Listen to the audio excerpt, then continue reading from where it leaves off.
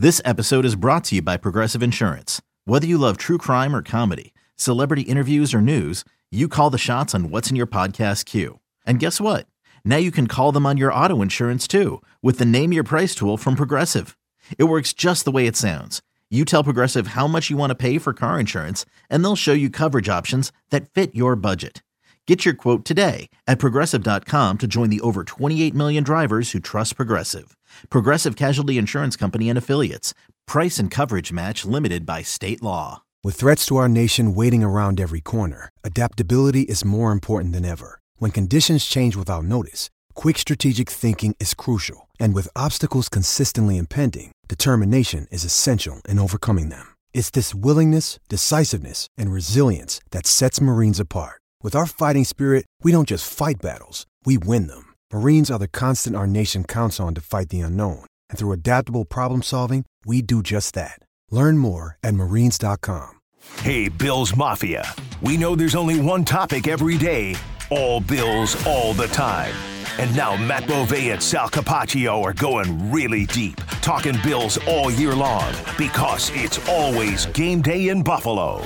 Well, this is a treat for me. I know every single year. This is, I think, the third year in a row that I've chatted with Mike North about the NFL schedule. So really happy to do it again this year, and this time with my partner, Matt Bovee, on It's Always Day in Buffalo. Matt, last year you're like, oh my God, I couldn't stop listening.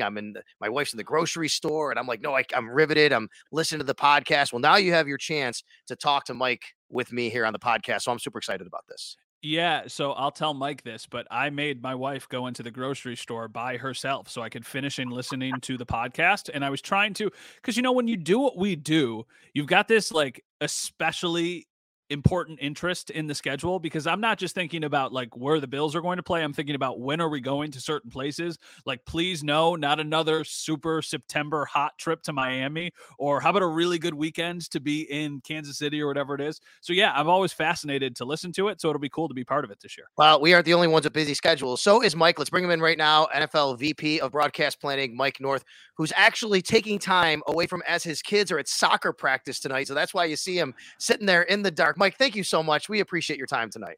Happy to do it. Thanks for helping me pass the time waiting for soccer practice, Sam. No problem. And I have to you. I know I sent you a text last year when it happened. No lie. I mean, like, I had you on my podcast, and that was my personal podcast, Sell Sports and stuff. And literally the next week, I cracked like the top 30 in all of iTunes podcasts, because people can't get enough of the schedule, Mike. They eat it up. It has become an NFL event. So thank you. But hey, man, this is big business now. It is. We actually accidentally broke some news last year when I dropped the triple header on Christmas. We hadn't exactly confirmed all that yet. So hopefully there's no, breaking news this year, but always happy to talk about it. I love that people are interested. It's a fascinating intellectual exercise, and it's kind of this combination of art and science.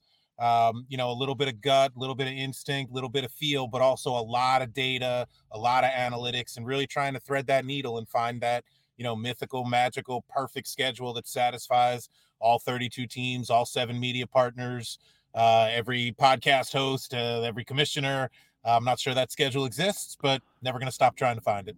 And before I let Matt jump in on this here, I want to be transparent with everybody. We're recording this before the draft, but we're going to embargo it and release it, Mike, after the draft, so we don't bury the lead, so to speak. So any questions we have could wind up actually kind of being spoiled by the time people hear it. But I think most of them, they're not going to know until the draft, until the schedule is released. So can you give us any timeline on what you're thinking as far as the schedule release this year?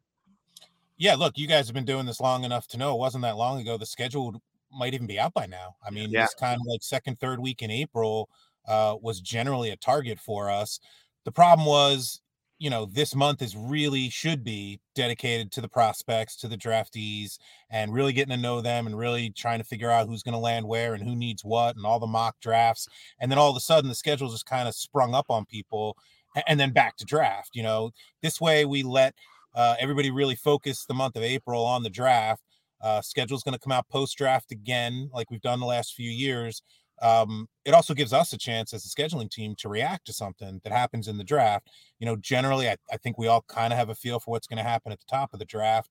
And I'm not sure that, anything's going to change a lot of what we have planned right now relative to, any of these quarterbacks going early. But obviously, there's still some big names out there that haven't signed contracts. And so if things change either before or during the draft, nice to have, a week or 10 days for us to be able to react to it, and kind of targeting that second week in May again, like we've been doing the last few years. I know it's this massive puzzle that you need to fill out the pieces to, and you kind of just alluded to it, but do you make like a Jets schedule if Aaron Rodgers is their quarterback, and then another Jets schedule if it's some guy that most people haven't heard of? Like, how do you guys kind of navigate that, knowing there are such polar opposites and there's so much potential there?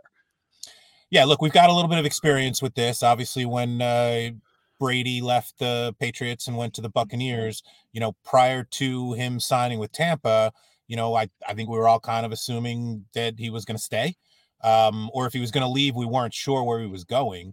So once he signed with Tampa, it was sort of an all systems stop, turn off all the computers and everybody just take a breath and let's talk to each other a little bit, kind of look at each of the then 256, now 272 games, and which ones mean a little bit more now, which ones maybe aren't quite as compelling as we thought. Look, all signs seem to indicate that Aaron Rodgers is going to be the quarterback of the Jets. And as such, obviously, they play the Bills twice. They've got an incredible schedule this year. They play Kansas City. They play Dallas. They play Philly. I mean, if Aaron Rodgers is a quarterback, we're going to do something with those games. If Aaron Rodgers isn't the quarterback of the Jets, we're going to do something with those games, but maybe not as much. So to answer your question, Matt, it's sort of assume he's going to be the quarterback for now. And, recording this here, we are, a week and a half before the draft. If 10 days from now, he's not yet traded to the Jets, we might have to hedge a little bit just in case. You never know. These things could get done in June or July. Obviously, the schedule comes out in May. It is what it is at that point. But as we sit here today on whatever it is, April 18th, we're assuming for now that he's going to be the quarterback of the Jets, and the schedule reflects that. If we get through the draft and there's any kind of indication that it may not happen, we might hedge a little bit and kind of shift some of our focus. Not entirely. It won't necessarily be a start from scratch, but it might be a pullback just a little. I'll give credit to our afternoon host on WGR, Mike Shope, who's a schedule nerd like me, and said he would ask you if he was on this. So I'll ask him for you. Do you get any insight into that? I mean, I'm not to say that teams are calling you saying who they're going to trade for necessarily, but is there something maybe you might be clued into on, hey, expect this guy to be back from an injury he had, last year, so it's okay to put him a little bit earlier, or expect maybe this guy to move teams. Let's be careful about putting them on prime time too many times. I wish. I really do. It would really be helpful. But the honest answer to your question is no. We follow, Adam Schefter's Twitter feed like everybody else and react as quickly as we can. Like we said, when Brady went to the Bucs or when Peyton Manning had his free agency tour, we were literally watching NFL Network every day. And every time the private plane touched down in Nashville, we ran a Peyton Manning to the Titans schedule. And then when he touched down in San Francisco, it's a Peyton Manning to the Niners schedule. And then he went to Miami, and what would that look like? We're fans like everybody else. We follow it like everybody else. I wish we had a little bit more insight, but the truth is none of us know, right? The Jets and the Packers are still talking. I don't think any of us know what's going to happen and when. Honestly, Lamar Jackson and the Ravens, I don't think any of us know what's going to happen and when. So you kind of have to take your best shot, use whatever intel you have. But truthfully, I don't have any more than you do. We're all just kind of guessing and hoping that, either we made the right decision and it turned out the way we thought, or if we didn't, there's still a compelling storyline, even though what we thought was going to happen wasn't exactly what transpired. You want the most compelling storylines. And I've always been wondering, when you're putting together a schedule, is there one thing that maybe stands out more than the others? Is market size the most important aspect? Is it the quarterbacks that are playing games? Is it rivalries? What goes into those decisions, knowing that there's so many different factors that are kind of pulling you in all of these different directions? Yeah, all of it. I mean, you hit it a couple of them. Some of it's weather, some of it's history, some of it's records, some of it's the last time these two teams played each other, a player returning to his former team, a coach returning against his former team. We meet with, all 32 teams, and they give us some suggestions, requests, guidance relative to stadium availability or other events going on in their markets, when they want to travel. I heard you earlier talking about, not wanting to go to Florida in September. Nobody wants to go to Florida in September. Nobody wants to go to Buffalo in January. Nobody wants to early bye. Nobody wants to play a team coming off of their bye. So, you're going to have to break some eggs to make this omelet. And it's really just a matter of trying to, again, find that balance. You hit on a lot of them. Certainly, market size matters relative to television ratings, but it's not like we're always going to put the biggest markets on television if the records don't warrant it. So it's quarterbacks. That's a big part of it, obviously. And you hinted at rivalries, divisional rivalries, especially those division games. They just hit harder. They feel different. And so real judicious use of those division games, trying to find the right cadence. You don't want to play them all in the first 6 weeks and not have any division games left until week 18. You also maybe don't want to start a division series until too late in the season.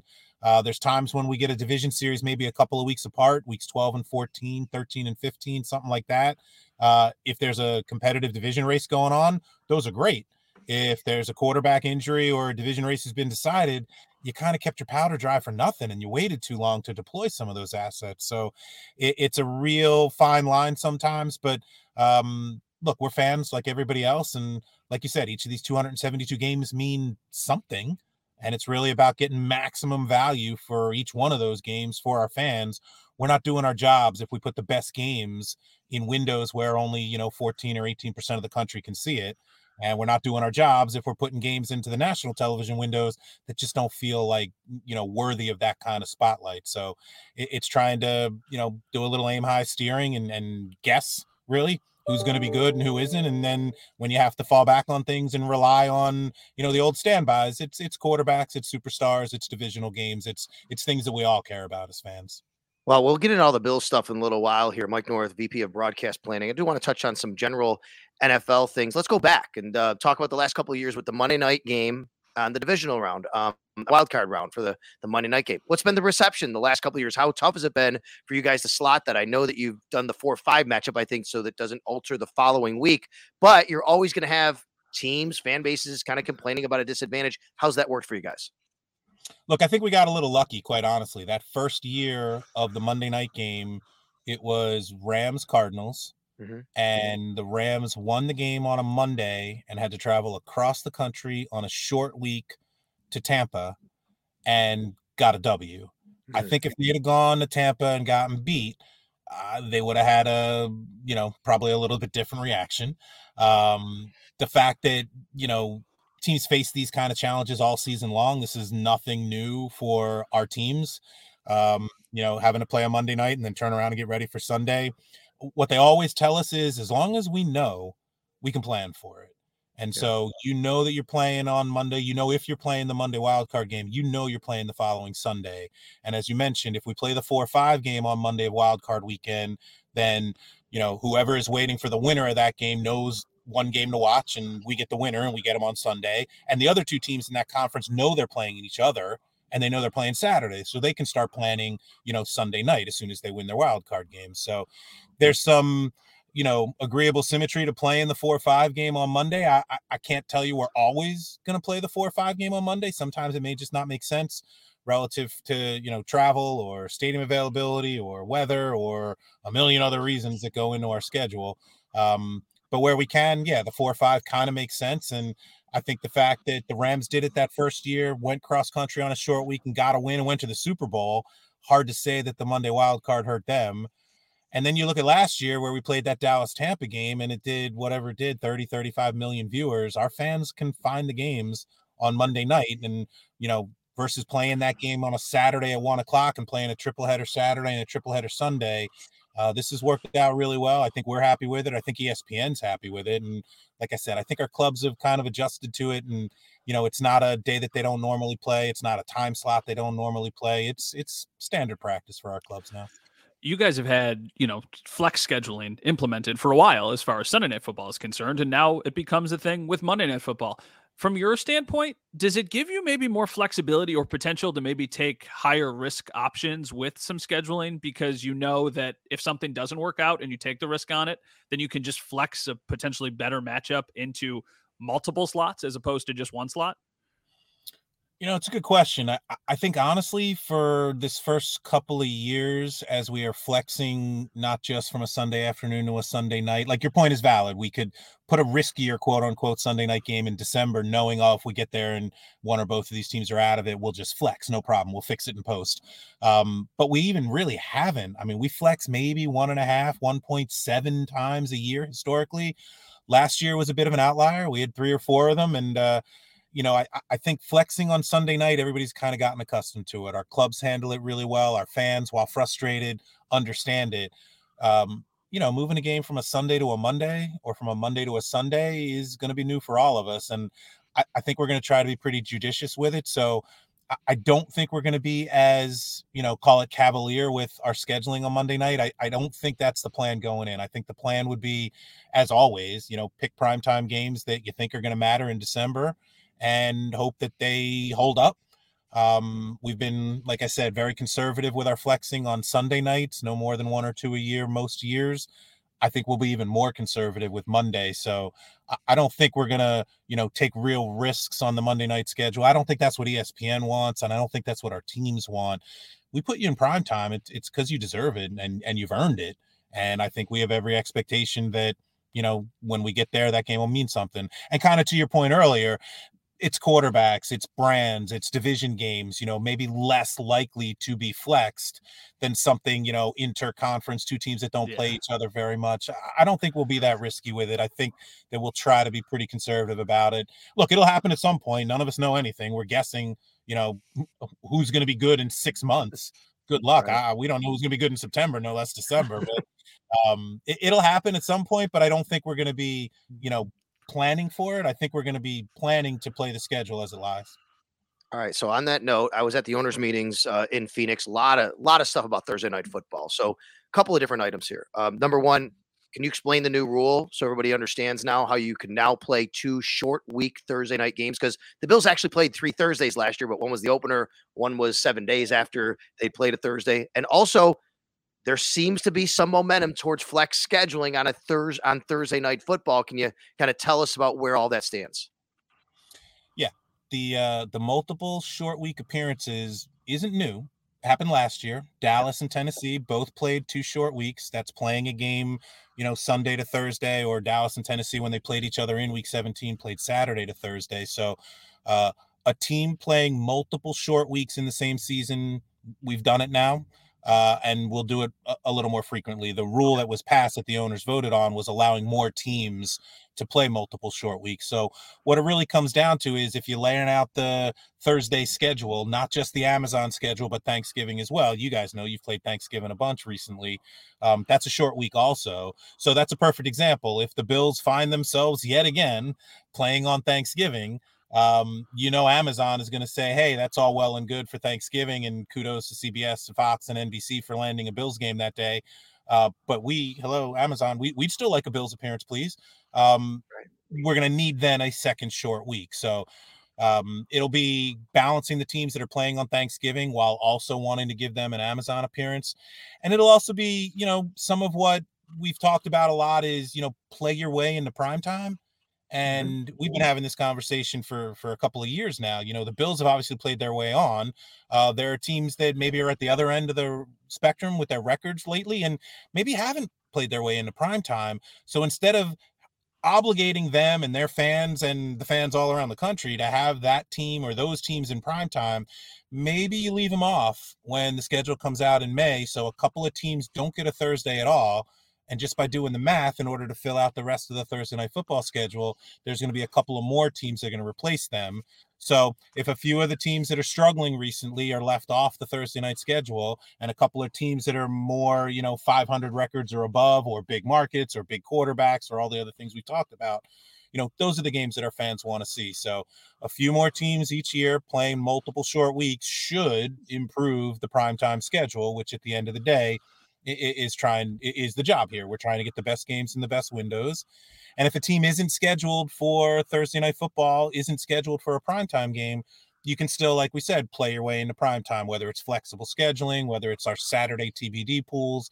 There's always a chance to kind of, catch on to the hot story if a team that we didn't quite see coming, catches lightning in the bottle and is playing for something late in the season, we'll make sure to move those games in the national windows.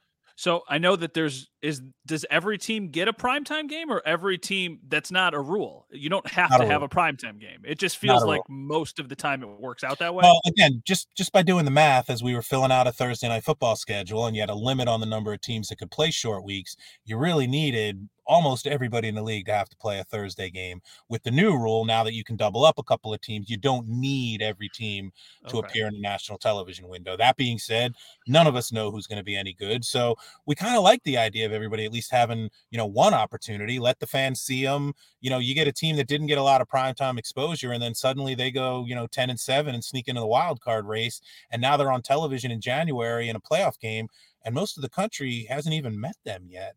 That's probably not our best look either. So trying to find a way to get everybody, whether it's one of those 9:30 a.m. London games, which you guys are playing in this year, whether it's the Saturday pool, picking games later as we get closer to the game date, or using flexible scheduling. It's trying to catch, like we said, the right storylines, the surprise teams who have earned a little additional exposure that maybe we didn't see coming in May.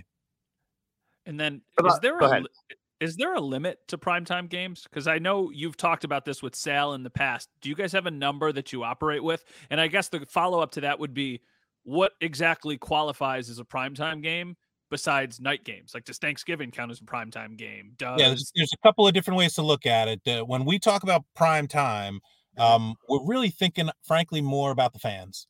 You can be scheduled for 6 primetime games, and as a result of flex, you could get moved into a 7th. And if you happen to catch, 4 of them at home, and it's your year to be the conference with only 8 home games, that's half the schedule for the season ticket members and the fans to come out at night. If it's a West Coast team, probably not as impactful as if it happened in Buffalo or Philadelphia or New York or Boston. So the primetime quote unquote rule is really more about fan friendliness. What you're talking about, the way we look at it, is really more of an appearance rule. CBS and Fox get their minimums. Most of our games are still played on Sunday afternoons, but obviously over the years, we've expanded our footprint. We've got more primetime games, more mouths to feed, more games in foreign countries.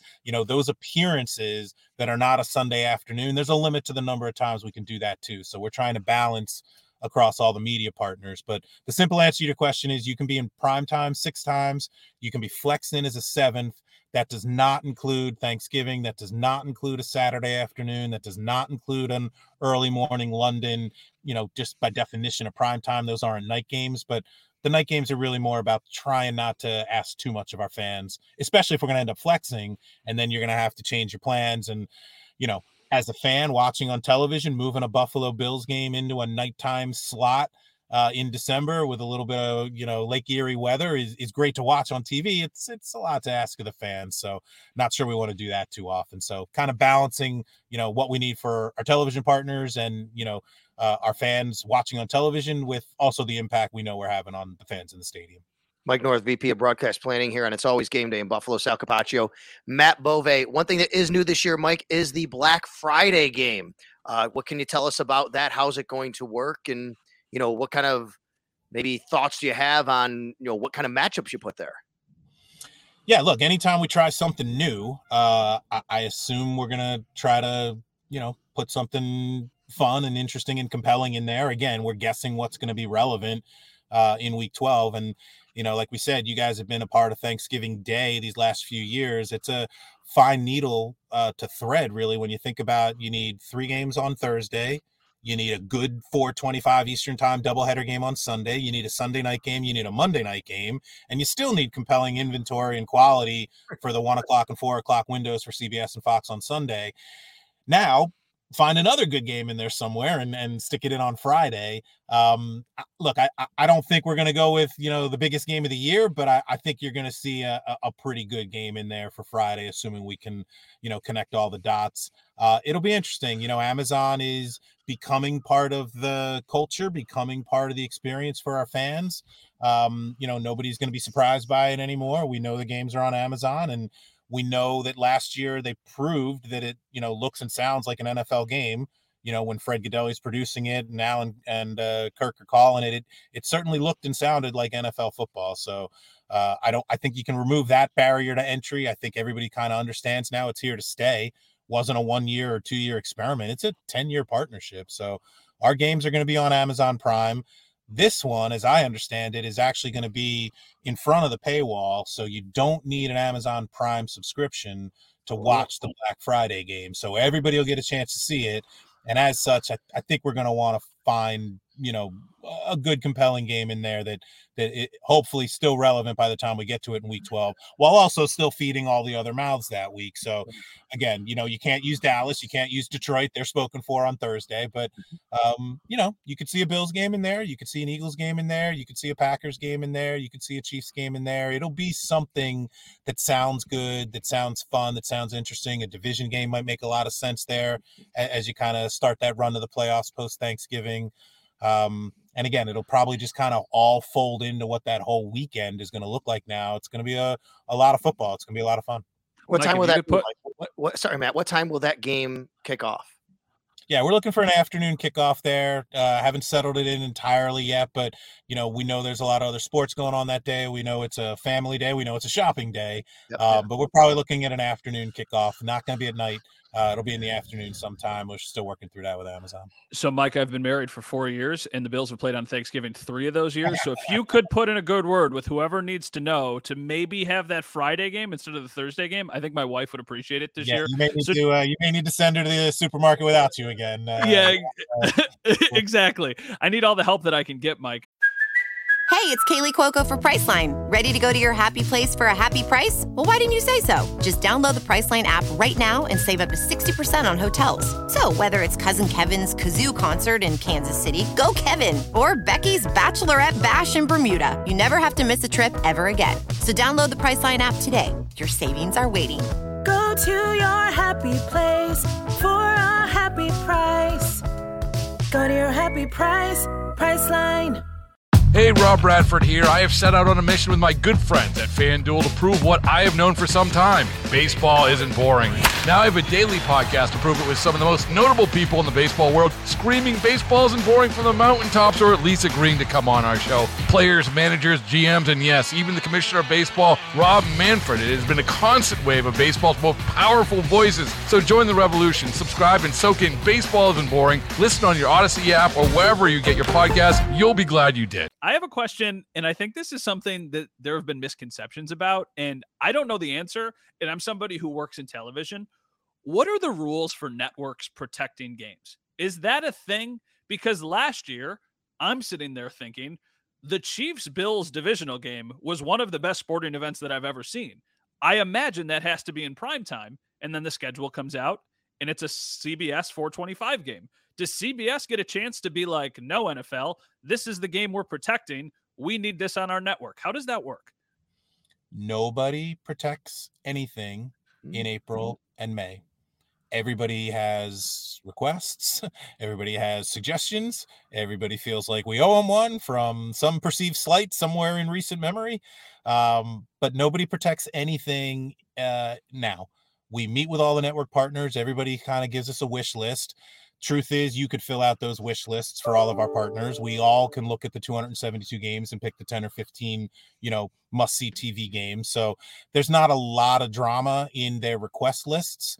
When we talk about protecting a game, there is that concept once the season has started and we start getting into the flexible scheduling weeks, then there are opportunities for CBS and Fox to protect a game from Sunday afternoon. As you can imagine, the game was scheduled in May. It was on CBS. They've been planning for it, preparing for it, getting ready for it. And then 2 weeks out, here comes that horrible phone call from Mike. And hey, we're going to take that game away from you. And in their minds, you're just going to take it from us and give it to my competitor, give it to the primetime partner. How's that fair? So there is this concept of protecting a game that CBS and Fox can do on a Sunday afternoon, protect it from going to primetime, protect it from getting cross-flex to the other partner. But that's, mid-season on. That's nothing. There's no such thing here in March and April. And yeah, it's a little confusing because there are a lot of so-called experts out there kind of, giving their 2 cents and giving the impression that, NBC gets to pick this one and CBS gets to pick that one. there's no such thing as part of the schedule making process. All 272 games, especially now with the new media deals that kick in this year, literally every single game is a toss up. Every game's a free agent. Every game's a jump ball. And the scheduling team, like we said, is trying to look at all 272 of these games and figure out the right home for each one of them. You can't put all the good games on NBC. You can't put all the good games on Fox. You got to let everybody have a couple of bites of the juiciest apples and then hope that your crystal ball in May is pretty clear by the time you get to no less, November and December, but even September. We're going to put games on the schedule for the early part of the season that sound fun and interesting. And let's get everybody kind of reacquainted and re-engage with the NFL. And then you want big games through the middle of the season leading into the holiday period. You want big games at the end of the season. We finish the season with all division games. Once we get to that point, there's a protection or two, but not in March and April. They're all up to us. All right. So to be clear, Bills, Chiefs, they're playing again this year. Even if CBS goes pounds the table, Mike, we have, this is our game again. Hey, you respect that, but they have no right to claim it necessarily. That's basically what you're saying, right? Correct. Yep, it's 100% right. And look, you think about a Bills Chiefs game, you think about a Bengals Chiefs having a pretty good rivalry developing there in the AFC. And like we said, Kansas City's got a really interesting schedule this year. They play Green Bay, they play the Jets, assuming Aaron Rodgers is there. That game's pretty interesting. Every AFC West game is going to be compelling now. So there's going to be a lot of good Chiefs games. If CBS really wanted Buff Kansas City and they didn't get it, I'm sure they're going to be hoping that they got Cincy, Kansas City, or Chargers, Kansas City. And, the job here for us is to kind of spread them all around a little bit so that everybody feels like, hey, I didn't get everything I wanted, but I got enough of what I wanted. I feel like I was treated fairly. At the end of the day, that's all we could do, kind of make sure that everybody feels like they were heard and taken care of to a certain extent. But nobody loves their schedule. No team loves their schedule. No network loves their schedule. Everybody's got a little something to gripe about. Hopefully it's just a little something, and hopefully it's kind of even across the board. If any one of the television partners calls us the day after the schedule and says, oh, champagne on the way, it's the best schedule we've ever got, that's probably not our best schedule. Same with any team. If there's any team that is thrilled beyond belief with their schedule, I'm sure the other three division opponents probably aren't feeling so good about that. So basically it's trying to disappoint everybody evenly and hopefully just a little. Mike, how does the balancing act work for the first game of the year? Because this is something we talked about last year with the Bills, specifically because they started the year against the Rams. Like, obviously, no, this year the Chiefs are going to be playing that first game of the year. In my mind, I'm always like, listen, we are football junkies. We will watch the first game no matter who is there. But you also want to start with a compelling, fun product. So we're sitting there again here in Buffalo, and we're like, hey, Bills, Chiefs. Like, you could start the season with that and everybody would be hyped. But at the same time, you could start Chiefs versus the JV football team on Grand Island, and I would still be watching that game. Yeah, I'd watch that one too. Yeah. No, look, Bills are in the JV Grand Island Vikings, Matt. Yeah. Bills are in the conversation. There's no question. As we hinted at, though, like Kansas City's got a really good schedule this year and a really good home schedule. So as football junkies, you're right. We're going to watch just about anything we put on kickoff there in Kansas City. You could make a real good case for Buffalo. You could make a real good case for any of the division games. The Chargers always play them tough. The Raiders have a new quarterback. The Broncos have a new coach. Any of those would be pretty interesting in week one. You could look at the NFC games. Detroit, maybe the hottest team in the league last year down the stretch. Wouldn't it be fun to kind of reward them with that kind of showpiece game and go in there week one and try to give the Chiefs a game? I think Chicago's really interesting. I'd watch Bears Chiefs that opening game. I think Justin Fields, a lot of quarterbacks in this league kind of figure it out in year two, and that guy was all kinds of exciting last year. I would watch that. Like we said, Bills would be great. Cincinnati would be great. Philly would be interesting, right? You could just kind of pick up where we left off in that fun Super Bowl. It was a, track meet back and forth. Let's run it back. Let's pick it up right where we left off. So it's rare to have a year like this. And it's due, obviously, a lot due to Kansas City and the compelling nature of that team and their record the last few years and a couple of Super Bowl wins.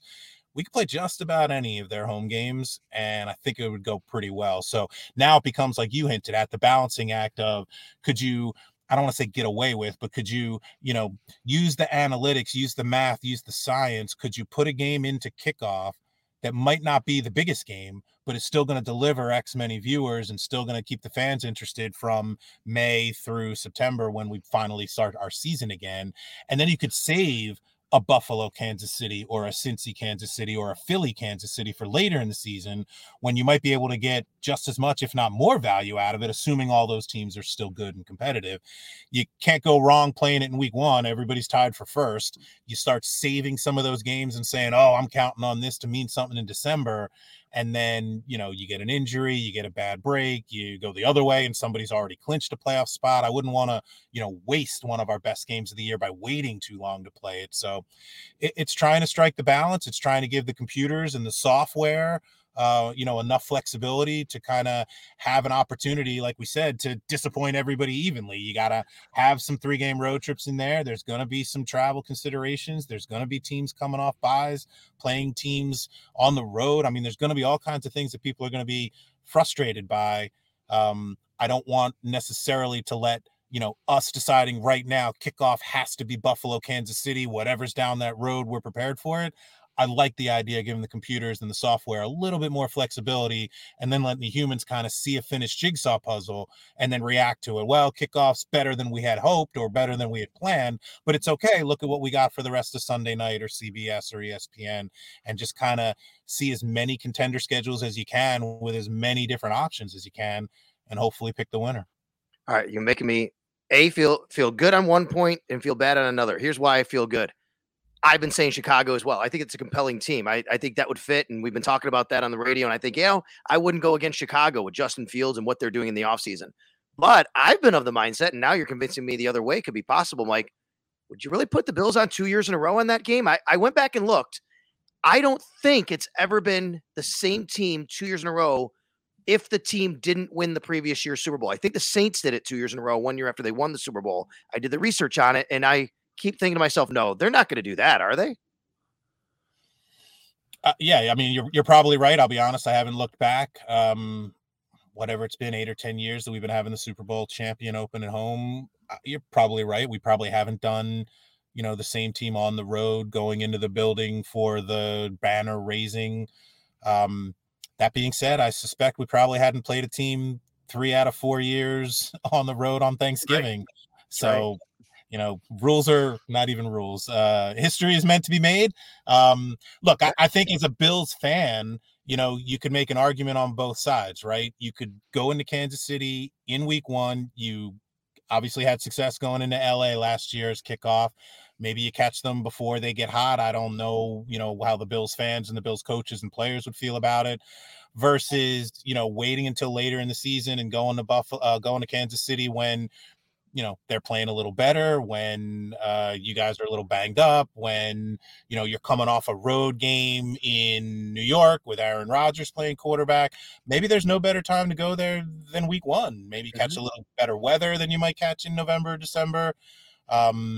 Yeah, I mean, I wish I could give you a better, mathematical answer, but I can tell you right now, you got a 1 in 8 shot. I think that's kind of how we're looking at it.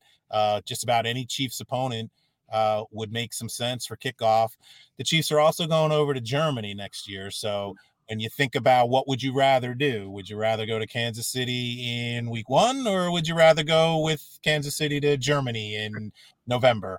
And not just for you, but for every team that's playing at Kansas City this year. So a lot to think about. But I think we're pretty open-minded, and I think we're going to be pretty happy with literally just about whatever game falls in there for kickoff.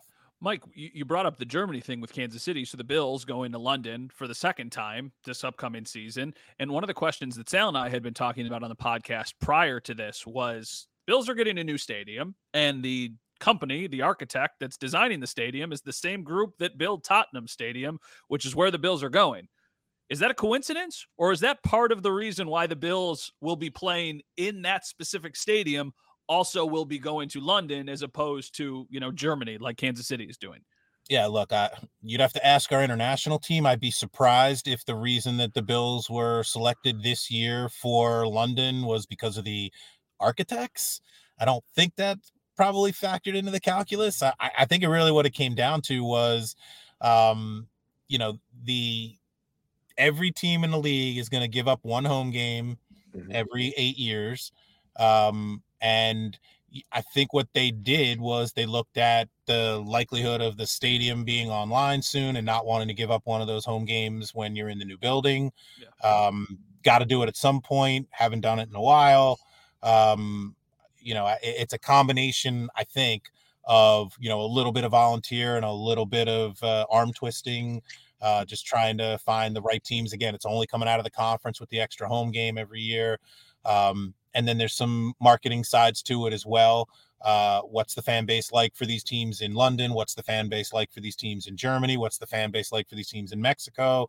We're not doing Mexico this year, but I assume we'll be back there next year. So again, it's yet another balancing act, yet another set of constraints that we're trying to not just solve for 2023, but also thinking about who's going internationally in 24, 25, 26. I don't think the architecture firm had a vote in this. Well, it is interesting because I know the Bills, because it's a home game, will use it as an opportunity for fans to see the kind of stadium they're going to be playing in 2026 here in Buffalo, across the street in Orchard Park. So it is interesting. The Bills will, take advantage of that, so to speak, which is pretty cool. They'll be able to do that. Do you know of any insider reason why it was the Chiefs and the Patriots who were selected to play in Germany this year? Is there some analytics on certain teams or sites, or is that just the way it went? I think it's probably a little bit of like we said, a little bit of the marketing. I'm not the expert on this, but I know that certain teams have international home markets and they get certain rights in terms of marketing their team in those markets. I believe Kansas City and New England and Carolina and a couple others have Germany. So again, I think it was a bit of a volunteer and a bit of a kind of long-term plan. The first game in Germany last year was wildly successful. I think we're really looking forward to going back there again. You guys probably remember when we were playing World League or NFL Europa, they were getting 50, 60,000 people in their stadiums for our games over there. So there's obviously a rabid fan base and a thirst for some of these teams. So it was probably a combination of, again, a little bit of volunteer, a little bit of long-term planning by our international folks. I don't know this for a fact, but I suspect they probably have a roadmap going out 4, 5, 8, 10 years, thinking about, all right, who's going to go to London, who's going to go to Germany, are we going to play, when we go back to Mexico, and where else might we play? I suspect our international folks have thought this through and are working closely with our club. So I don't think, like I kind of joking about a bit of a hand raising and a bit of an arm twisting, I don't think there's that much arm twisting anymore. I think our teams are excited to go out, and I think they've really kind of, if not routine, I think they've kind of cracked the code on going over there. They used to go over, the Monday right after their Sunday game and spend the whole week and get acclimated, and that meant practice and hotels and all that kind of stuff. And now most teams, I think they kind of go over Friday, even Saturday. They stay on their body clock, they play the game. And because we're playing in the afternoon over there for morning time over here, you guys will be back in Buffalo, midnight Sunday night. You'll be back in Buffalo before you would if you played, at the Niners or the Seahawks. So I think everybody's kind of figured it out. It's become a lot more routine, and evidenced by the fact that most teams don't even take their bye week anymore after London. They come back and play another home game and kind of push that bye later in the season. You naturally brought that up so perfectly. Yeah. So we actually talked to Micah Hyde today, and he was asked about the London game, and he said, I think we get the bye after that. Is that a choice? Do the teams that are going get to choose if they get the bye week? Yeah. Okay. Look, if you knew you were playing, in London in week 4 or week 5, you're signing up right now for a week 5 or a week 6 bye. And some teams would say, yep, that's fine. I've been in camp since, late July. Right. I'll take that break right there, and then I'll gird up for the last 6 weeks. I know I've got a Thursday game probably coming at some point, so I'm going to get that little mini bye, that 10-day break after my Thursday game, and I'm good with my bye week in week 5 or week 6. Other teams, most teams, frankly, if you look back at recent history, most of our teams, when they play London in September and October, they'll come back to a home game and just keep rolling, just stay in their routine and hope that bye week falls closer to kind of mid-season 9, 10, 11. The byes go as late now as week 14. So if you're girding up for a playoff run, that week 14 bye could be pretty useful. I'm pretty sure it was Brady, right? The first year Brady went to the Bucks, they had a week 14 bye. I think they got beat in week 13, maybe by Kansas City. And they had a late bye, and they came out of it and ran the table for regular season and for postseason. So the bye week generally falls right when you need it, whenever it falls. But I think a lot of teams look back, the last couple of years, most of the teams playing September and October games in London are coming back to a home game and just keep rolling and hoping that bye week falls closer to midseason. I'm glad you mentioned the dates there. I know it hasn't been official yet. Is that generally when it's going to occur? Bills fans, they keep asking me, right? I mean, when's the London game? When's the London game? We don't know for sure. It hasn't been officially announced. Will that be announced before the actual schedule? Do you know any dates on that, or will that just come out in one lump sum here? Look, the last couple of years, I think sort of as the schedule release has become, a bigger thing, more of an off-season kind of tentpole event. I think we've kind of extended that one-day release into like a week-long kind of breadcrumbs along the way as we go. And I think the international games have been part of that pretty consistently. So if I had to guess today, I would think if that schedule is coming out mid-May, I would think in a day or 2 or 3 immediately leading up to the actual release of the whole thing, we'll probably announce the international games. But look, you guys know we work around stadium availability, whether it's Tottenham or Wembley. There's obviously Premier League teams playing in there. There's international breaks for those soccer teams, and that's generally where we play our football games. So, the traditional kind of weeks 4, 5, 6, 7, that's about when we've historically played our London games. I think the latest we've gone is maybe week 8, but that's where we'll be again. It'll be in that same kind of late September, early October timeframe. And again, the clubs kind of know about where it could fall, and depending on where it falls, they do, Matt, have the opportunity to decide, hey, if we're playing in week 5, I'll take a home game the week after. If we're playing in week 7, I'll take my bye the week after. That's up to them. Is there anything as primetime fatigue from your standpoint? Do you guys ever consider like, wow, this team has been in primetime a lot, even if they're good, maybe this is the opportunity to pull him back a little bit, maybe go from the max to like 4 games. And you say, yeah, you're still going to be at prime time, but people are quite frankly sick of watching team X or team Y. Yeah. Look, the fans tell us, they're first of all, they're not shy. They'll find us if they need to. But they tell us every day. They tell us when, they watch television and we look at the Nielsen ratings. They tell us every time they, go on NFL.com and click on a video or click on a story. They tell us every time they buy a hat or a jersey, which teams they're most interested in. They tell us every time they buy a ticket. They tell us every time they place a bet. I mean, we are really trying to almost have this one-on-one relationship with, every one of our 300 million fans or whatever it is. That's maybe a stretch, but, really trying to listen to the fans and they'll tell us, look, not to disparage anybody, but, we talked about, hey, if Aaron Rodgers went to the Jets, would they be in a lot more national windows? They probably would. When Russell Wilson went to the Broncos last year, they moved into a lot of national windows. They obviously didn't have the season that they had hoped for. And, I'm sure the Broncos and the players and the coaches and the ownership probably wouldn't have minded, 1 or 2 less primetime games for the Broncos. All that being said, they played on Christmas.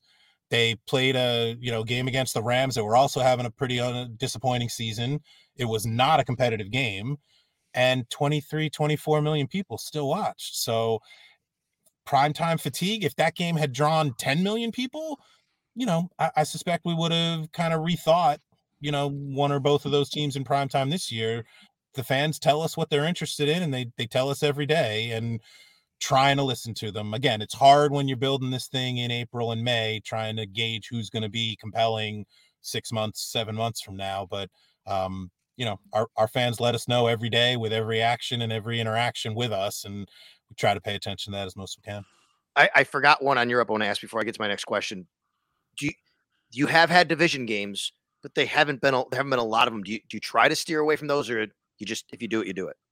When you get chosen to go for an international game, there's definitely some by-play back and forth between us and the clubs. And we talk about, hey, which of your home opponents would you be interested in playing overseas? Would you be willing to play overseas? And then we talk to the visiting teams, the potential visiting teams. Hey, you obviously know you're playing the Bills this year, and the Bills have a game in London, so it could be you. And if it is you, how do you want to play it relative to the week before, to your bye the week after, all those kind of things. And so we have those conversations with the host teams, the designated teams, and with all potential opponents. We have played division games internationally before. Generally, it's going to require the approval of both teams. And, you could argue it both ways. If you're the Bills and you're playing Miami, I'm sure you'd love to have Miami come up there in December in the snow. If you're Miami, I'm sure you'd say we'd much rather play Buffalo in London than in December in the snow. So we talk to both ends of every division series and just talk about whether or not they'd be interested, they'd be willing, and try to make sure that, nobody's blindsided by a decision that we made. Oh, go ahead, Sal. I want to ask about the Saturday games. So if you have something on Europe, go ahead, Matt. But I want to ask about the Saturday games. Yeah, one more Europe question. Any non-starters on Europe? Like, can a team go back-to-back? Because that was something that was getting brought up when the Bills got selected to do the Europe game. People were trying to figure out, okay, who could it be? And then there were a lot of comments, oh, well, it can't be this team because they played there last year, or it can't be this team because they were there last year. Are there any rules on that end, or that's null and void? I wouldn't say null and void. I mean, there's no hard and fast rules. This is a pretty complicated puzzle, and sometimes you're going to have to compromise a little bit and have a tough conversation with a club. Trying to spread it out fairly, trying to spread it out evenly. Generally speaking, I don't think we would endeavor to send the same team over, consecutive years. That being said, I can tell you guys that, and I don't think I'm speaking out of turn here, I can tell you that ran into Sean Payton in Phoenix at the owners meeting and mentioned, oh, hey, Denver played in London last year, probably not going to send you again. And he said, oh man, we'd go, we'd love it. It's a great bonding opportunity. He was talking about things like, with the way training camp is a little different and the way, practice time is a little different and time for the players in the facility is different than maybe it used to be. These bonding opportunities are few and far between. And so Coach was talking about, hey, I know we went last year. We'd go again. It would actually be really good for our football team. So don't hesitate to send us again.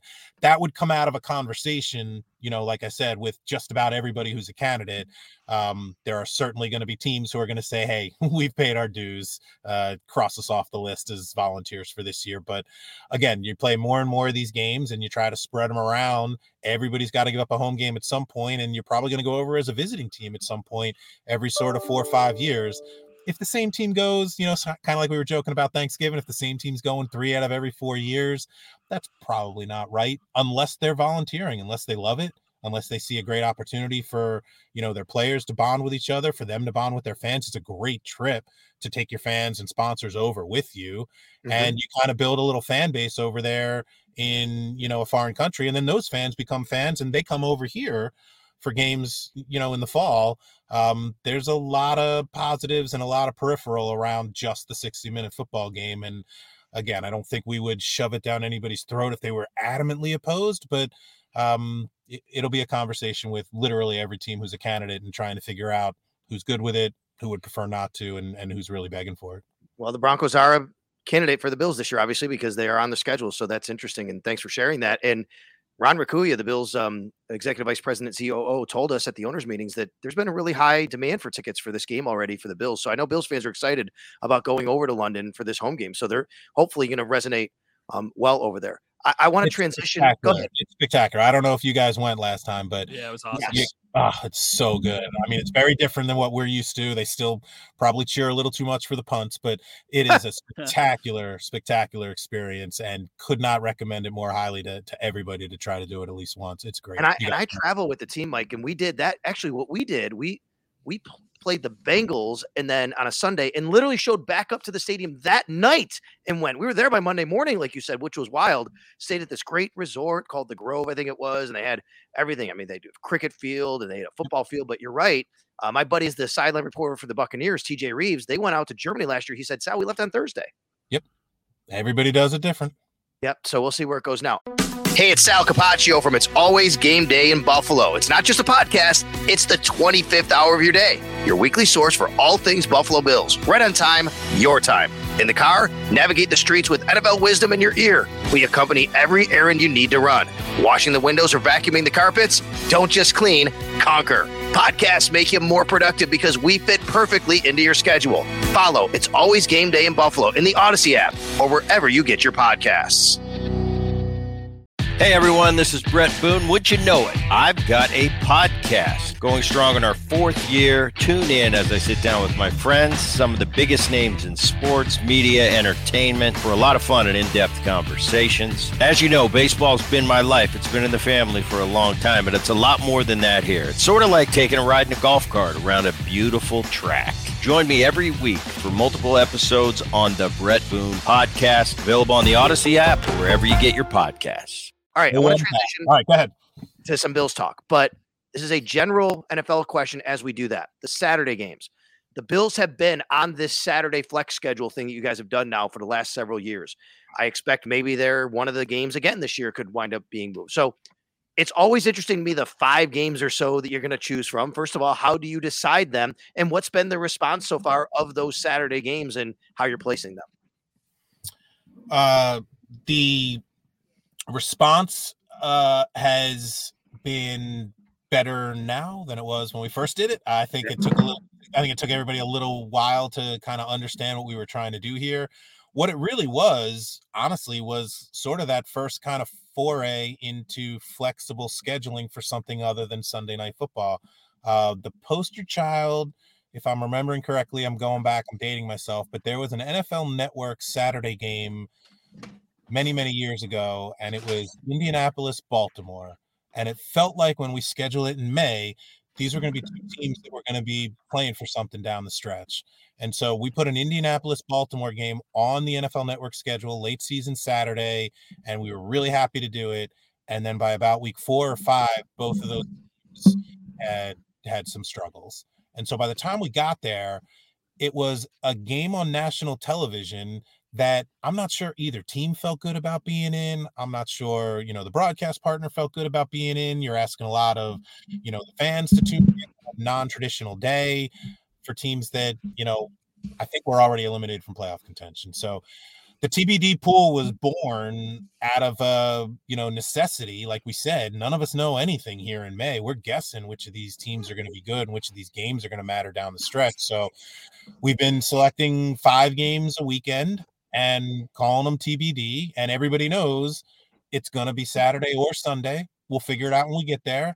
The good news is if you're playing for something, we're going to get you in a national window. More fans can watch, more of the fans around the country. The challenge, obviously, operationally for the team, how many nights of hotel do we need? Can we get the charter for Saturday night or for Sunday night? And certainly for the ticket holders, we acknowledge the challenges there, but we feel like everybody's kind of gotten their arms around it a little bit. This will be, I think, year 7, and every team in the league now has been through it at least once. So whether as a home team or a road team, so everybody's been through it now, and the response has been, just again, look at the viewership, look at the numbers, look at the ratings. A chance to pick the games for national television 2 weeks out instead of 6 months out.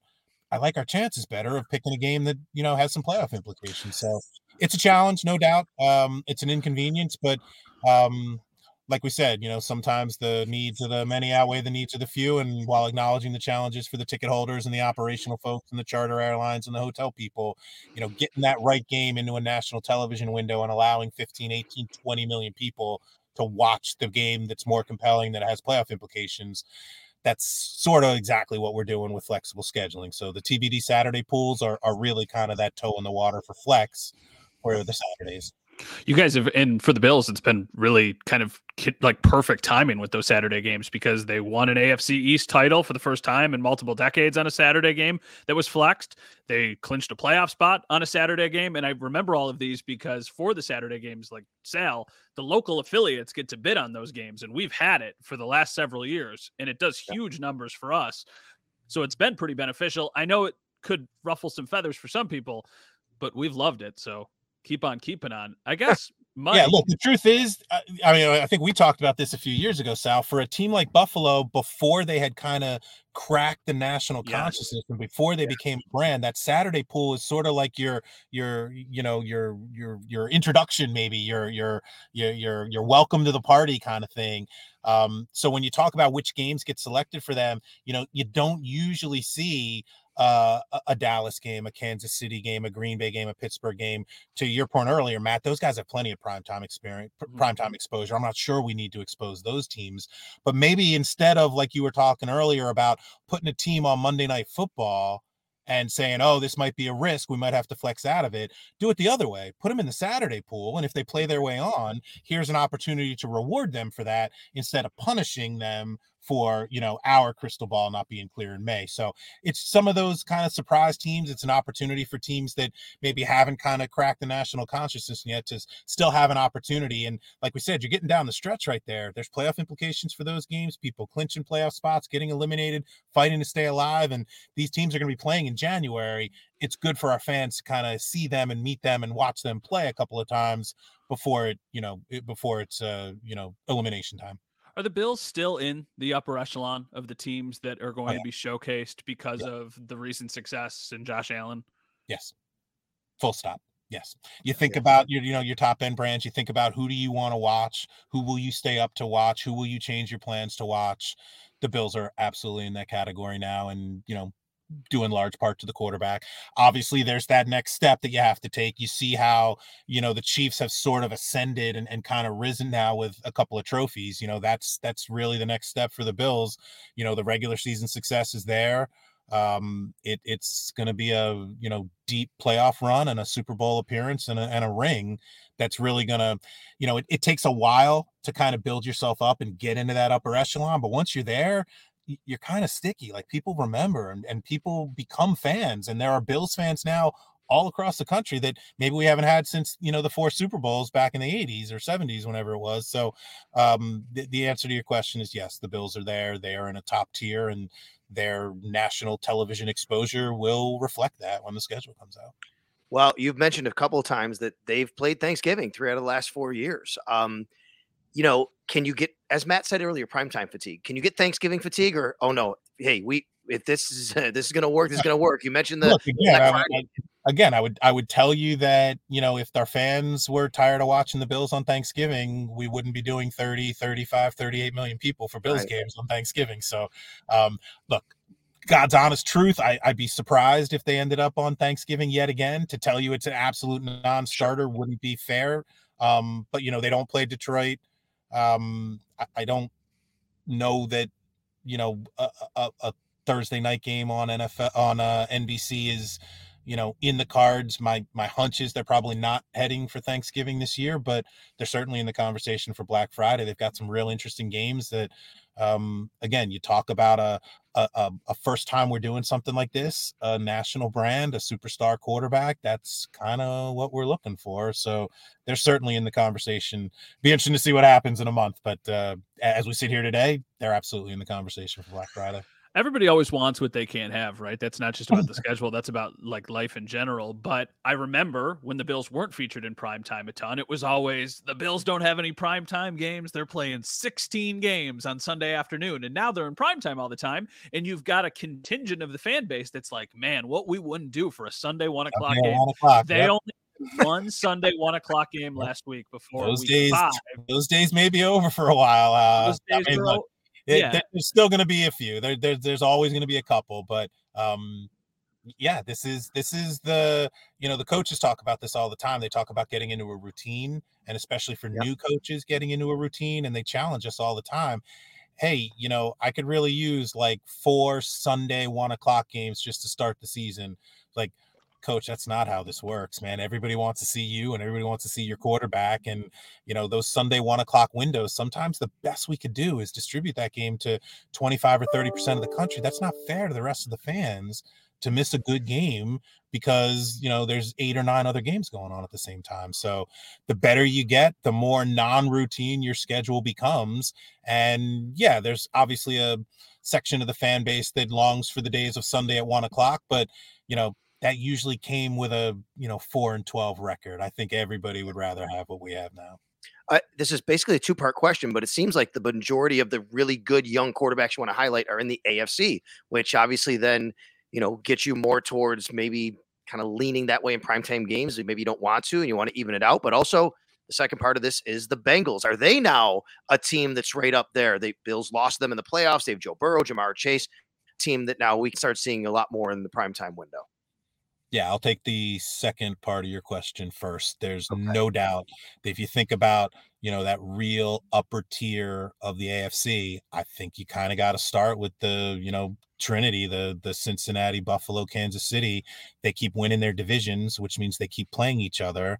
And every time those three teams play, something crazy happens, and they're always good games, and that's probably where the conference is going to get decided. So there's no question that's the upper tier of the AFC. I think if Aaron Rodgers signs with the Jets, they're going to be maybe just below that. I think certainly early in the season, fan interest is going to be pretty high just to see, what that's going to be like and what he's going to be like. They've got a little bit of a history there with Brett Favre coming over to the Jets a few years ago, and fan interest was spectacular. I imagine something similar this time around.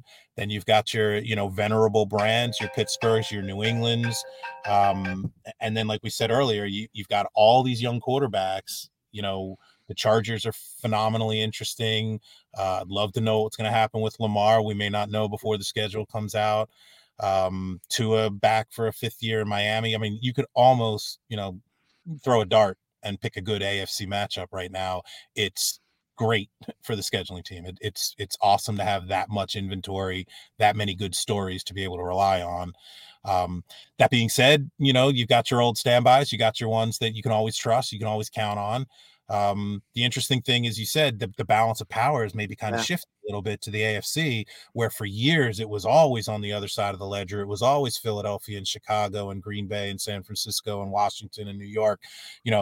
Those teams are still good, but you talk about, I watch all the time on NFL Network or on Twitter, and you talk about, hey, show me the top 5, top 10 quarterbacks in the NFL right now. It sure does seem like the vast majority of them are in the AFC. So almost anytime any of those teams are going to play each other, it's going to be compelling. It's going to be interesting. And yeah, there's no question that Buffalo, Cincy, Kansas City is definitely up there at the top tier. That was the second part of your question. What was the first part of your question? No, you got it. That was just about the does it make it more challenging for you to say we can't have that many AFC versus NFC, but we still have to highlight these quarterbacks, Well, again, remember the new media deals that kick in with this year, we don't really have the distinction anymore between an AFC game and an NFC game. Literally, all 272 are toss-ups. So, whereas in the old days, your point was valid. You can't take too many AFC games away from CBS and put them in prime time. You have to take, and it was the other way for a while, right? You could always find good NFC games for prime. You almost had to I don't want to say scrap to bottom of the barrel, but you almost had to have a couple of reaches in there to get your AFC games. We don't have that issue anymore. All 272 games, every single one's a candidate for every single television window. Yes, there's still going to be an AFC slant to the CBS package and an NFC slant to the Fox package, but it's if we all believe that more Buffalo, more Cincy, more KC, more Vegas, more New England, more Pittsburgh, more Miami in primetime is the right thing for the fans, we'll do it. What's the rhyme or reason, if any, for a lot of the kind of trends that we see, specifically when I'm talking about the Bills schedule of okay, they play a game in September in Miami and they're going to go to New England sometime around Christmas. And then chances are Miami is going to be in Buffalo when it's snowing. Are these things you guys kind of plan on? No, honestly, most of that is random. If it happens too many times in a row, I get the question. But the truth is, if it happens that many times in a row, we should probably put our thumb on the scale and go the other way. There's no rhyme or reason to that. We're certainly not looking to send, certain teams to Miami in September, or we're certainly not looking to send Miami to cold weather sites in December. That being said, everybody in Miami's division, other than them, is a cold weather site. So they got to go somewhere and play their road division games. I'm sure they'd love all three of them to be in September, but that's probably not likely either. But certainly, if we've sent Miami to Buffalo in week 16 4 years in a row, the Dolphins will not be shy about reminding us of that. And they're probably right. And I'm quite sure, Mike, you heard the response last year after the Bills played in 100-degree heat in September in Miami last year at 1 o'clock. But, you can't control weather, obviously. I know I was there and it was really hot, but I'm sure you've heard that as well percolate. So I don't know if you have to be mindful of that, or you say, look, it's just, unfortunately, that's what happened. Yeah, look, again, I don't think bad luck moves around. I don't think it should land on the same team the same way year after year after year. So that's part of our calculus as we talk about some of this is gut and feel and some of it is math and science. Some of it is also just being human. And I think if the same bad, break has happened to the same team over and over and over again, we should throw up a roadblock. We should have better guardrails to preclude something like that from happening over and over and over again. That being said, I'm certainly not the health and safety expert. I know our folks definitely were fully aware of the challenges playing in Miami in September, but the same way the Bills have a home field advantage in December when it gets cold, I assume Miami has a home field advantage when they get some of those teams down there in the heat. I don't think we want to be risky. I don't think we want to, obviously have any health scares, but Miami's got to kind of walk that same line. I'm sure their team and their coach loves to have, cold weather teams in their building when it's warm. I'm sure their fans might say, hey, can we play this game at 4:00 or 8:00? It's too hot. Same thing in Tampa, same thing in Jacksonville. It's a fine line between, the football side of the house and the, customer service side of the house. Do teams have conversations with you? I know you said there's a pretty open dialogue. Do teams like the Bills have conversations of like, hey, could we get some more games in the fall when the weather's nice as opposed to 3 home games in December because we don't know how those games are going to do? Are those dialogues, those conversations had? Yeah. Look, not shy about this. I mean, people know where to find me. I always happen to have this conversation. Howard Katz's been running this process for 15 years now. He is front and center and always available and talks to everyone that wants to talk to him, doesn't shy away from any of this. So yes, those conversations can happen. But again, it's a weird kind of line to walk. If you're, the COO and you're thinking about, customer service and ticket sales and revenue, then yeah, I'm sure you'd want all your games in September, but that probably means what, 4 of your last 6 on the road? How are you going to explain that to the coach, right? So, the late season Bills home games, again, I think was a bigger issue when we were 4-12 and 6-10, and we were worried about, no shows. Now that we're competing for division titles and 1 seeds, fans show up and nobody's more hardy than Bills Mafia. So should we play 3 games in the last 4 weeks all at night year after year after year? And probably not the right thing to do. But are we as reticent to schedule Bills home games in December as maybe we were a few years back? Definitely not. It's again, it's the games that matter in December. It's the games that the fans want to watch on television. We should be cognizant of the impact we're having on the season ticket members, but we're far less concerned about it maybe than we used to be. All right, 2-part stadium question. Number 1, is there a big act, concert, series, anything this year that's kind of putting a thorn in you guys? I know that's happened. Ed Sheeran a couple ago, you had to kind of work around his schedule, and I don't think there's any. I know there's no new stadiums to shine this year, but I remember a couple of years ago you had LA at Vegas, but then there was COVID that happened. So how much does that factor in, where you want to be certain stadiums maybe early on? Yeah, I mean, you hit it right. There's no new stadiums coming online. Maybe there's some renovations in a few places, some new video boards and stuff like that. But I don't think there's anything that you're going to see us really kind of pointing to and highlighting early in the season as, the stadium is the draw. Right. I don't think we're going to do that.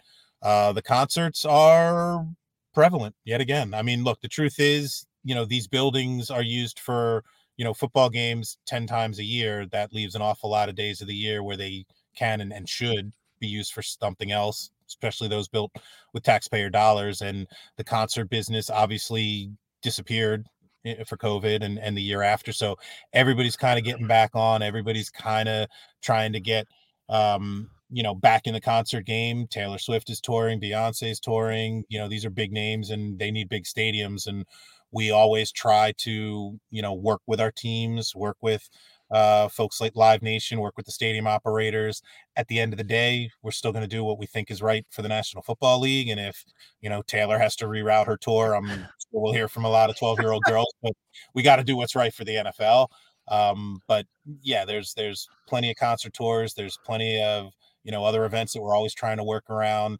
Sometimes it's not even in our building. Sometimes it's across the street, whether it's the baseball stadium or the soccer stadium or the NASCAR race or, a golf tournament or anything else going on. There's, a lot of these buildings being used for college football games. And if you play a college game on Saturday, well, sure, the building's available for the NFL on Sunday, but what if you get some bad weather and the field gets chewed up? And we should be wary about certain places that struggle with that and give them an opportunity to resod and put them on the road for a couple of weeks. And again, a lot of conversations with everybody, trying to, accommodate everybody's asks. It's impossible to please everyone, but the answer to your question is yes. The concert tours seem to be kicking into high gear again. I certainly hope I get tickets. Yeah.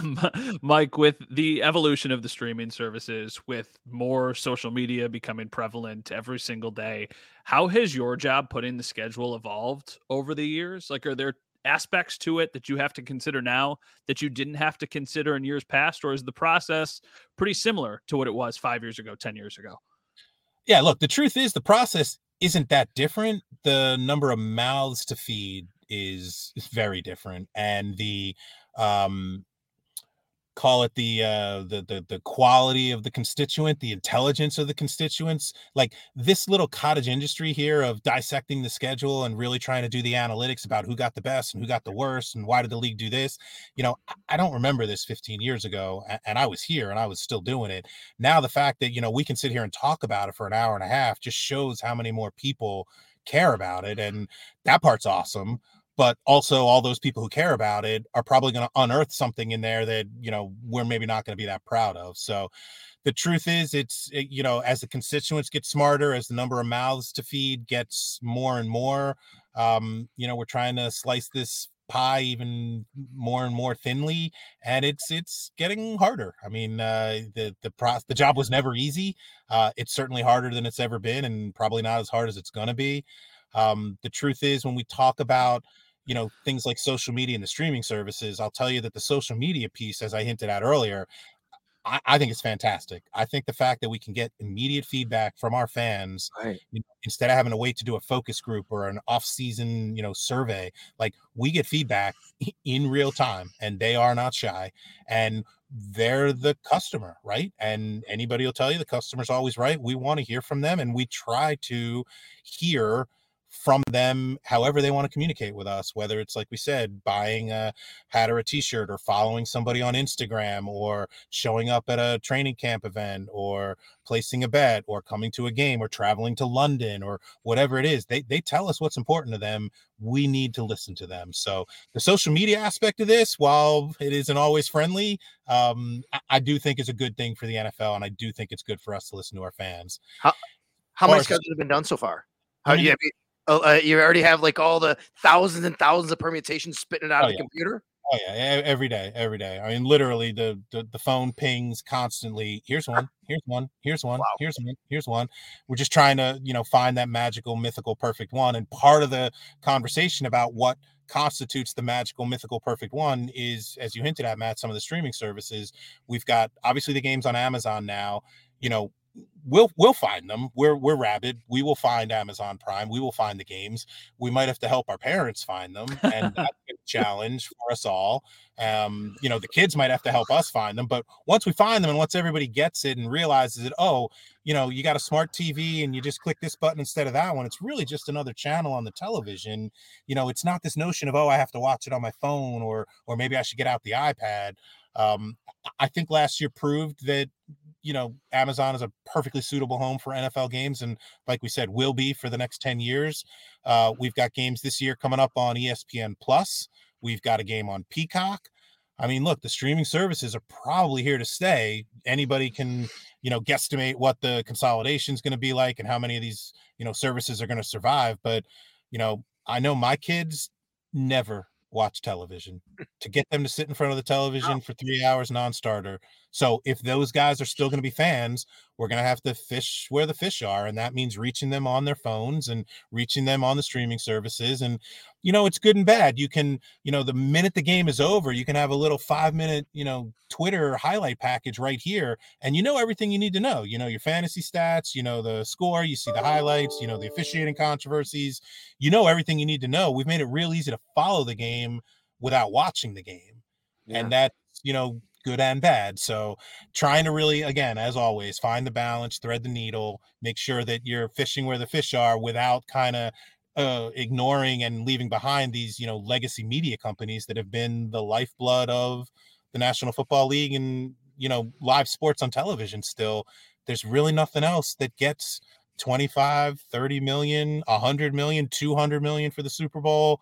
There's nothing that gets that many people together anymore other than sports on television. And I assume, the CBS, Fox, NBCs of the world are going to continue to want to be in the NFL business, but we wouldn't be doing our jobs. It would be irresponsible for us, not to continue to figure out what Amazon looks like in the future, what a relationship with YouTube TV could be like now that they've got the Sunday ticket package. Those partners are obviously extremely important, not just 10 years from now for the NFL, but today. All right. So what happens when the schedule's done? Who calls whom? Is it an email? Like, does Howard Katz get on the phone with Terry Pagula or Brandon Bean? Is there an email that gets sent? How do the teams find out the schedule? Yeah, everybody, it's up to them. We'll reach out. We'll let them know, somewhere in middle of May, hey, everybody, white smoke. We've got one that the commissioner has approved. And we're going to shoot to release it on, day X, whatever it is, May 18th, whatever the date is. We're going to release it on this day, and we're going to give it to you a day or two before so that you guys can, price your tickets, build your social media graphics, have your websites ready to go, do your interviews with your coaches, start planning your hotels, charter flights, whatever it is. So the clubs will get it just a little bit ahead of time, and it'll be up to them how they want to get it. We'll reach out to Mr. Pagula. We'll see. I used to give it to Kim. It used to be one of my favorite calls of the year. I'm hoping that obviously that she's doing good and someday I can make that call again. But we'll reach out to Mr. P and we'll ask him if he wants it, if the GM wants it, if somebody in football ops wants it, if Boyko wants it in the PR department. We'll make sure that the Bills get it ahead of time. Those days are always interesting. It's exciting. It's Christmas morning. You get to open your presents. It's also a kind of, hold your breath and brace yourself. And hopefully if anybody's really disappointed, it's about something that we kind of knew and we were prepared for, and we can explain it, rationalize it, justify it. Like you said, nobody gets everything, but you did get this and this, and sorry, you got that as well. It just kind of came with the territory. So we'll reach out to the teams. We'll let them know it's ready, and they'll tell us how they want to take it from us. Mike, you might have to give me a very diplomatic answer here, but the last question from me, because this is always a conversation that I have with my buddies. Do you have a favorite theme music for any of your partners? Like, do you enjoy the music for football at any of your partners more than another? Like, I'm can stand here and tell you Monday Night Football is my favorite music, but I know not everybody feels that way. Do you have one that's like especially nostalgic or that you really like? I'm an old school hip hop kind of 80s rap guy. I'm not sure anybody's gone that far down the road. I will tell you that I found it really interesting when Fox started doing, some Fish and some Dead and some stuff like that, going in and out of break. That was new, and I was surprised to see that many people kind of catching up to it and being interested by it. It's interesting that that's become a bit of a cottage industry now. Look, I love all 32 teams equally. I love all of our television partners equally. How about that?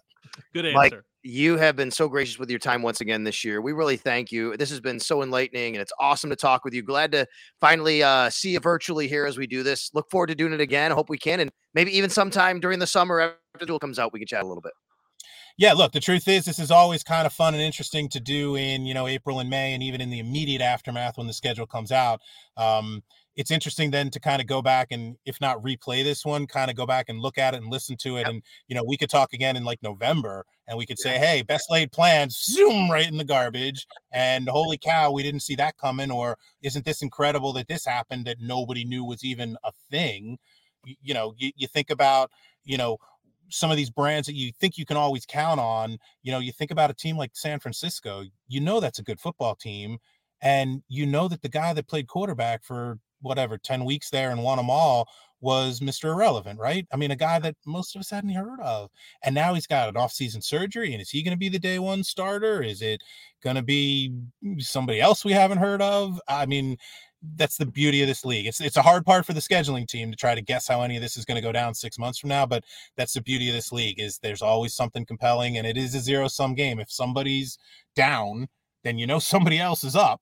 And we can kind of focus on that. And I've been doing this 28 years now. I hope they let me do it another 28. I'm grateful for the opportunity, humbled by everybody's interest, and always happy to talk about it. You certainly know where to find me if you have ever question, and always happy to do this. Thanks for the time. Well, Taco, Sal, thank you so much, Mike. This was a pleasure. Wish your son happy birthday from Sal and Matt here in Buffalo. And yeah, we look forward to doing this again. But that, everybody, is Mike North, the NFL's VP of Broadcast Planning, joining us here on It's Always Game Day in Buffalo. Make sure to like, subscribe, and thanks for listening and watching. We appreciate it.